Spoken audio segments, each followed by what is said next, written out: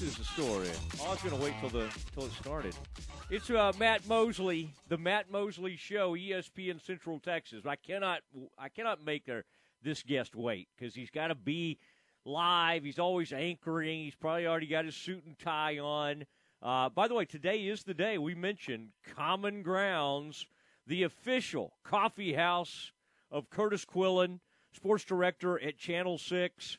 And Kurtis, man, I missed you last week. We had a great little outing there. A lot of people showed up out there on the patio, the back patio. So we'll do that again soon. But this is an exciting weekend. Baylor goes to TCU, and who knows what's going to happen with that. We'll wait on that, though. We'll wait on that. We'll discuss that. And, of course, we have to kind of discuss your Pokes because even though you have doubted these guys like crazy, here they are. I mean, they're still kind of hanging in there, and we're about to have that stretch run. I love seeing it, that the Pokes are 11, my Bears are 12, OU at 8. I mean, it's just everybody's bunched up there together, and it's like a three. I mean, think about that. It's like a kind of a three-way contest that's about to happen. Obviously, Baylor's already lost Oklahoma State, but both those teams, both Baylor and Oklahoma State, still have Oklahoma to play. So we've got a lot of cool stuff ahead as we talk some Bedlam. All right, but let's first off start with this is, okay, I got a little ahead of myself today because one of my favorite high schools is we already got our playoff assignment for next weekend, and we play South Grand Prairie in a matchup and get to play at home. But I want to know I want you to break down a little bit with playoff implications and then just maybe a couple of games, Kurtis, that are happening tonight that you have your eye on, that you're kind of excited about. So I'm going to be very, very transparent with you, Matt. This is the worst Week 11 slate that I've seen since I've been working in this area. So many of the districts are already decided. So many of the district champions are already crowned. There's really only 2 districts, maybe 3, that have really any kind of true playoff play-in games. And, the most interesting one to me is District 12, 2A Division I. Our game of the week is Holland at Thrall. Holland's in. They're not going to miss the playoffs if they lose this game. However, if Holland wins, it is the district champion. If Holland loses, then it is the number 4 seed. So there's really no in-between. Thorndale is locked into the number 3. Hearn is either going to be the 2 or the 1, as long as Hearn beats Moody, which I like Coach Judd. But I think Moody's overmatched in that one, and I don't think that I'm really breaking any news. So we're going to operate on the assumption that Hearn beats Moody tonight. As long as Hearn wins, it's either going to be the number 2 with a Holland win or the number 1 with a Thrall win. So then you look at Thrall on the other side of our game of the week, hosting Holland tonight. If Thrall wins, it is in. It is the number 2 seed, and that is it. No other game in the district matters at that point. If Holland beats Thrall, then Rosebud Lott is in with a win at Bruce Villetti, or Thrall is in as the number 4 if Bruce Villetti upsets Rosebud Lott. So you got a whole bunch. The only team that knows what seed it is next week is the Thorndale Bulldogs because they are sitting at home tonight with a Week 11 bye. The Week 11 bye. Now, that is interesting. I would think a late bye is something a coach wouldn't mind at all. Wow. Yeah, that's not bad. Those are very interesting. And, boy, with Thrall and Holland, I'm always looking for the game, I want to attend. But that sounds kind of fun. Now, have you started to take a peek at some of these things are already set. I mentioned that Lake Highlands and South Grand Prairie in Class 6A are going to hook them up next Friday night at Wildcat Ram Stadium, okay? I kind of have a feel where my Kaufman Lions are heading next weekend. What are some of the matchups in that first round that are starting to kind of come together for you? I mean, for the most part, it's the 6A matchups, right? Because 11 and 12 6A are already set. Temple's hosting Waxahachie. Bryan's going to Cedar Hill. That's 6A Division 2. 6A Division 1, your number 1 seed from District 12 is the second-place team. Well, your number 2 seed from District 11 is also the second-place team. So they have to play on a neutral. So Thursday night at 7, we get Harker Heights Duncanville. Or excuse me, not Harker Heights Duncanville, Harker Heights DeSoto, which is a really tantalizing matchup when you think about how good this Harker Heights team is and how good this DeSoto team is. And so you have that one as your number 1 seed from District 12. Your number 2 seed in Division 1 from District 12 is the Belton Tigers. And so they will head to Duncanville next week. And so those are the big ones that we know are already set.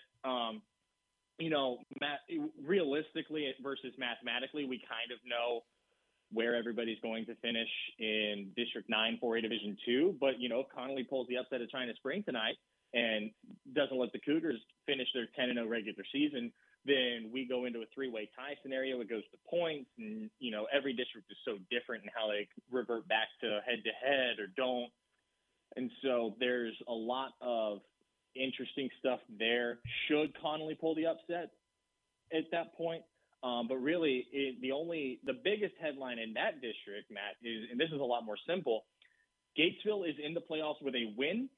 Robinson is in with a win and a Gatesville loss. Gatesville's at Gerald. That's the game I'll be at tonight. Robinson hosts Salado. So that's a really tall task for the Rockets. But, like we said, that game doesn't – it's kind of like the 2A district. That game doesn't matter if Gatesville wins because then the Hornets are in. The other really interesting situation when you look at the playoff spot, and this is a really long way to say I've mostly been looking at who needs to get onto the bracket. Yeah. Riesel and Buffalo tonight. If the Indians win, they're in, and it's that cut and dry. However, if Buffalo wins, then the Bison are in with a win and a Florence loss and a Clifton loss, because going into this week, Matt, not one team has been eliminated from the playoffs in District 13 3A Division 2. We could see a 4-way tie scenario, at which point I'm just going to let the districts figure it out and let them tell me who is in, because I'm not going to try and sit there and map out all of those different tiebreakers. Because if Clifton upsets Lexington, Florence upsets Rogers, and Buffalo beats Riesel, then you have 4 teams finishing with an identical district record. So that's an interesting one, although the way I think that district's going to play out tonight is really cut and dry. It's winning in Riesel versus Buffalo. Riesel, okay, yeah, Bison, Indians, okay, I'm liking all that, and I'm loving Rosebud Lot. Got some families that we love from Rosebud Lot area, the Holshers, the Maricks, It's great, kind of a great Czech population out there. Okay, good. That's a really good overview of what we kind of have coming up. And then once playoffs start, that's where it's going to get very, very exciting. All right, the Bears go up to Fort Worth. And I got to say, Kurtis, I don't know how many times you've made that trip. I've had some bad experiences there in Fort Worth. Love Fort Worth. In fact, Kurtis, for you and your fiance, there's a new boutique hotel down in the Cowtown, whatever they call it, Stockyards, that you guys would love. Like, you should make a weekend out of it. I'll get the name of that place and tell you. But this game scares is really scaring me. Now, the line has settled in at 6. I don't think Vegas knows what to do with this, because you have you either have an emotional team willing to kind of honor its coach, or you have a team that's going to just lay down and emotionally flat. There's really nothing in between. Right. Kurtis, do you have any feel for this thing? I have the same feel for this as Vegas does at this point, Matt, and that's that this has every red flag that you look for and every marker you look for in a trap game. A team that's in control, that is essentially in control of its own destiny. You beat everybody on your schedule, you're in the Big 12 title game. Plain and simple. from this point to the end of the season, going to a team that lost its head coach is probably going to wind up going and cleaning out the entire coaching staff at the end of the season. You'll probably see a lot of guys go into the portal. And so, like you said, do they respond and play for Jerry Kill the way that we saw USC play for Ed Orgeron or Clay Helton when they were the interim out there at USC? Or do we kind of see them do, kind of like I'm trying to think. Did Kansas have games left on the schedule when they got rid of David Beatty for Les Miles? Because I feel like they would have laid down at that point.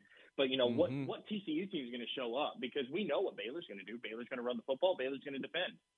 Well, you also have to remember that this is a rivalry game where throw what you know about football out the window. Because I was there in 2017 when these teams got chippy on the sideline, and we had I think the Big 12 called it a brawl. And then in 2019, I was there for that triple overtime game where there was not a single touchdown until overtime. And so, that's one of the beauties of rivalry games is what's TCU going to do? Because I think that's what's going to determine this game.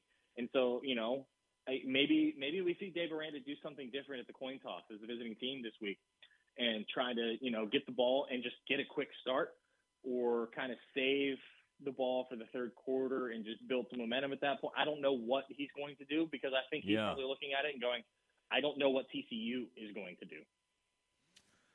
Yeah, I thought that was interesting what he said about the TCU coaching staff. He paid them the ultimate compliment and basically said, hey, they were a step ahead of me all game last year. And that was true. But Baylor was completely outclassed last season when TCU came in.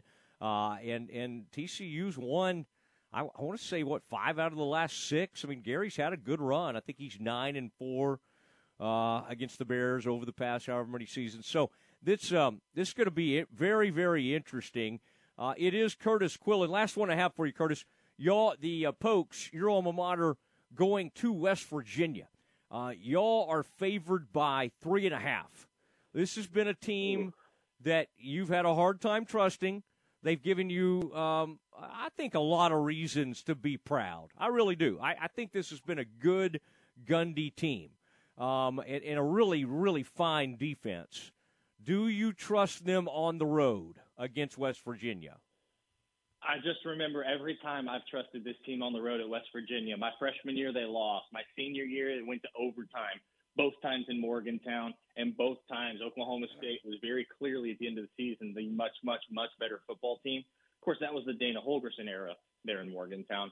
Look, at some point, you are what your record says you are, right? Like 7-1, your only loss is on the road in Ames, a stadium that, just like Morgantown for the Pokes, gives you a lot of issues historically. Spencer Sanders just basically needs to take care of the football, and I think Malcolm Rodriguez and Colby Harville-Peel on the defensive side will be able to take care of business for the rest of the way for the Oklahoma State defense. This is I think on paper, but again, this is why they play the game, to quote Herm Edwards, on paper, this Oklahoma State team should be able to overpower West Virginia. We'll see if that's the case. And in order to do that, it's going to take the defense tackling and doing the things that it does well, which it has done every week, even in that loss to Iowa State. But it's going to require that the offense be consistent, patient, and take care of the football, limit turnovers. I do like OSU to win this game. And like I said, as much as I didn't trust this team for the longest time, Matt, at some point, you are what your record says you are. And Oklahoma State's a 7-1 ball club. All right. He said it. He's starting to believe, almost like a Ted Lasso type believe. He's going to reach up there, touch the sign, and there it is. All right. Hope to see you in Fort Worth. I will see you soon no matter what. Kurtis Quillin, thank you, sir. Thank you, Matt. Have a good weekend. You too. There he goes.